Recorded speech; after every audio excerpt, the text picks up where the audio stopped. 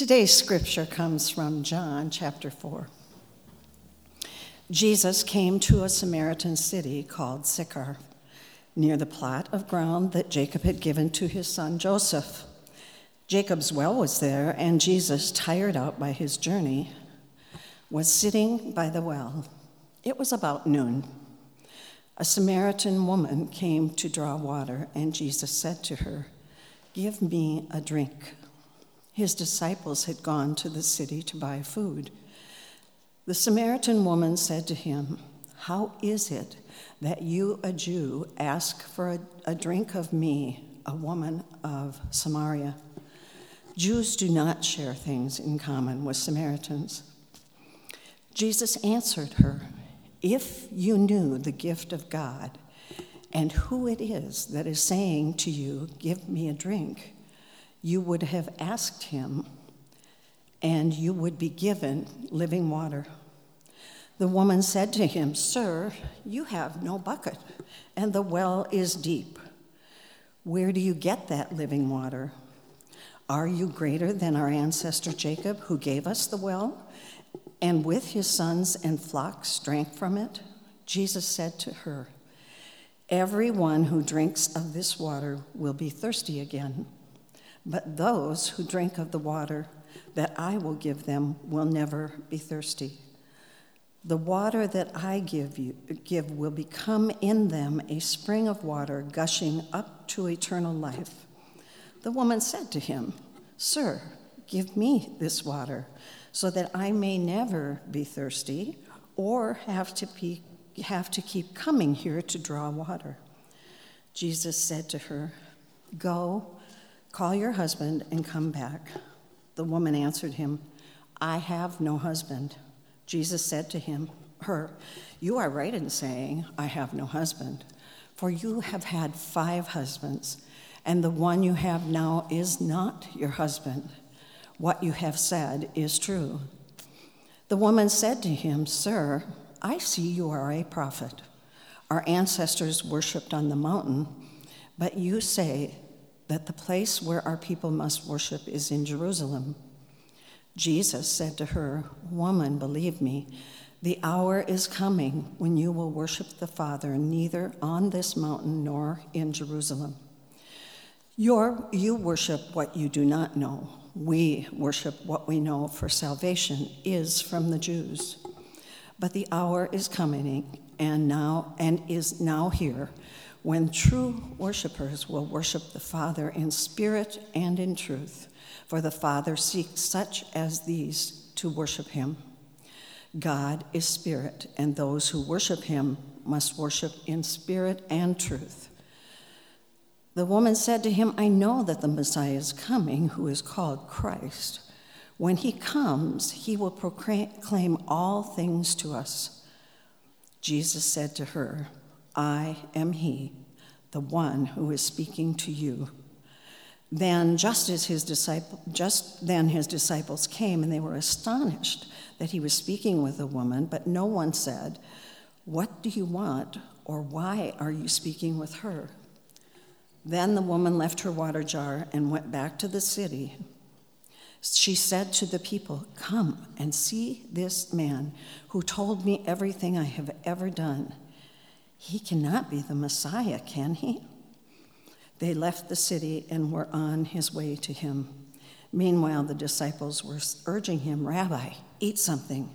But he said to them, "I have food to eat that you do not know about." So the disciples said to one another, "Surely no one has brought him something to eat." Jesus said to them, "My food is to do the will of him who sent me and to complete his work. Do you not say 4 months more, then comes the harvest? But I tell you, look around and see, the fields are ripe for harvesting. The reaper is already receiving wages and is gathering fruit for eternal life, so that the sower and the reaper may rejoice together. For here the saying holds true, one who sows and another reaps. I sent you to reap that for which you did not labor. Others have labored, and you have entered into their labor." Many Samaritans from the city believed in him because of the woman's testimony. "He told me everything that I have ever done." So when the Samaritans came to him, they asked him to stay with them, and he stayed there 2 days. And many more believed because of his word. They said to the woman, "It is no longer because of what you said that we believe, but for what we have heard ourselves, and we know this is truly the Savior of the world." Word of God, word of life. Thanks be to God. You may be seated.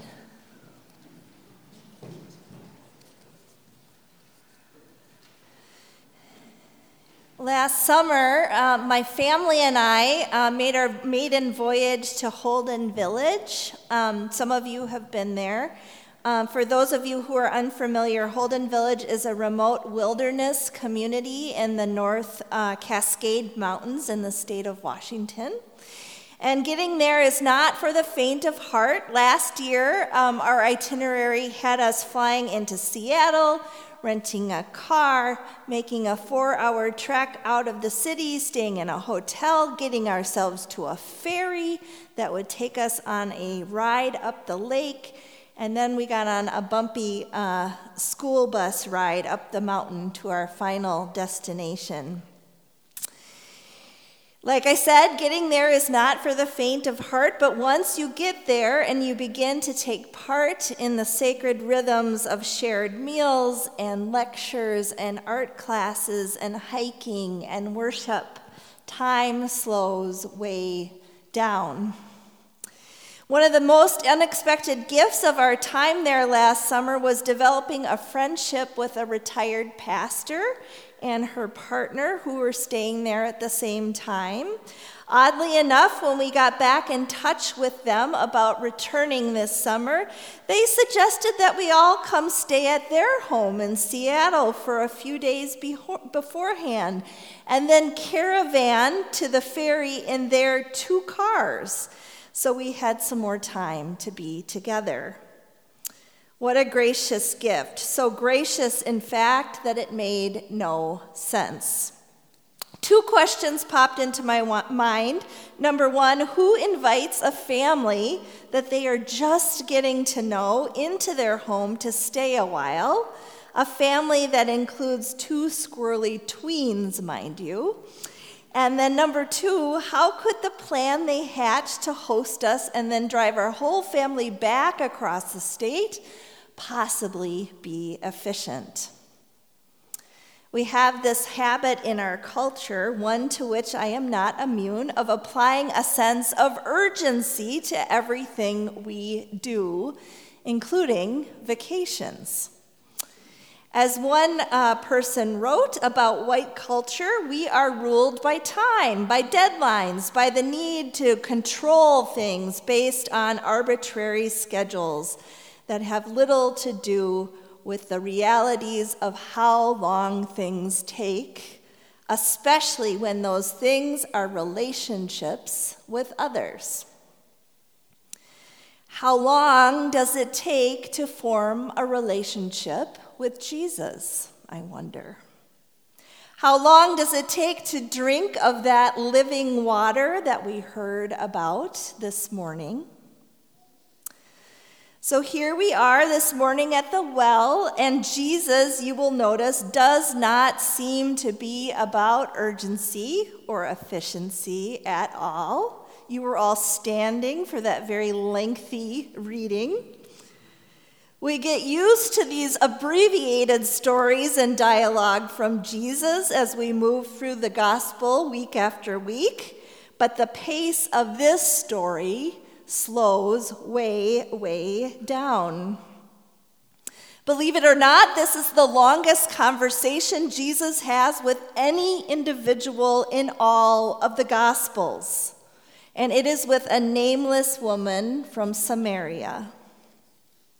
I guess you could call it a conversation, but to me, it seemed more like a dance, because there are moments where Jesus seems to be leading and moments where the woman seems to be leading, each giving and taking in what feels like slow motion.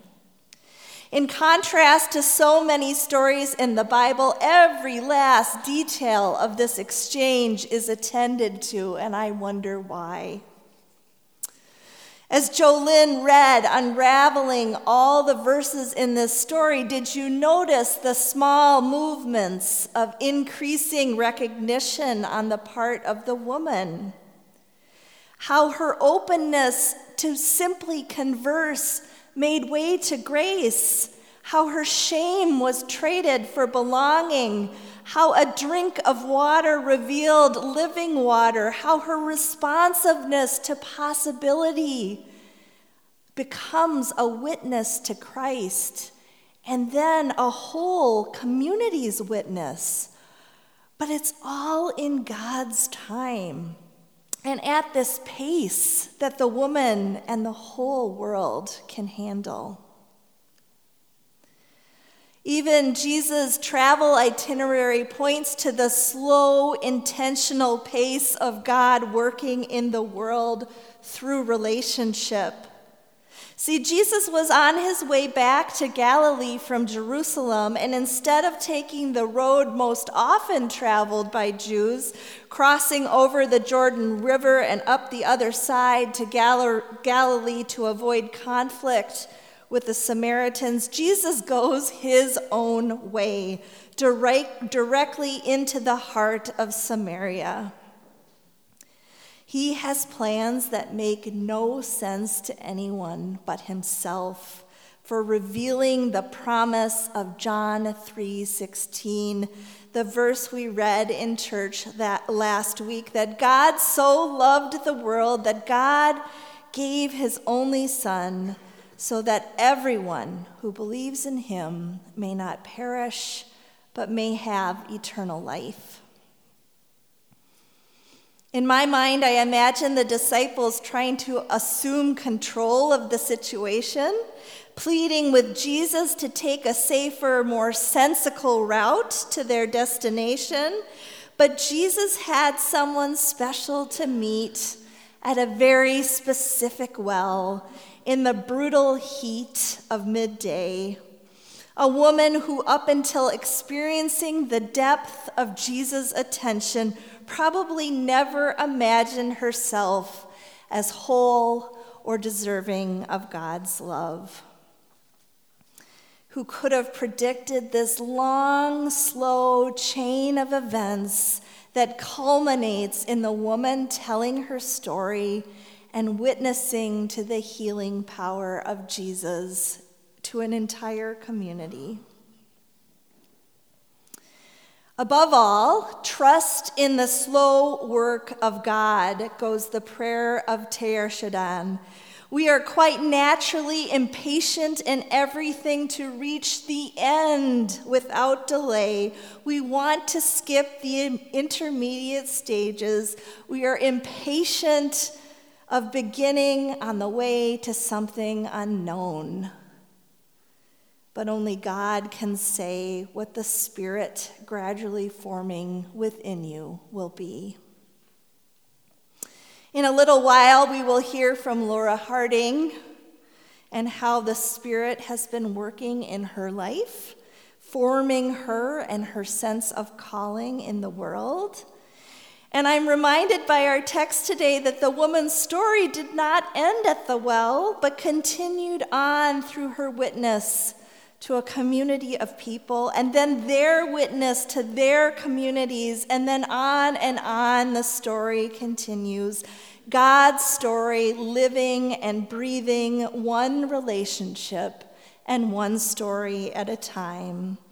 And Laura, your story today is part of God's story among us gathered here, and so we thank you for that. In case you're wondering, my family and I are going to make the long trip to Holden Village again this summer. But this time, instead of flying, much like the high schoolers going out to Montana, we are going to take the long train ride to Seattle. I wonder what sights we will see, what people we will meet along the way, and what stories we will have to tell about that living water. Thanks be to God who meets us at the well at the right time, at the right place, and at a pace that we can handle. Amen.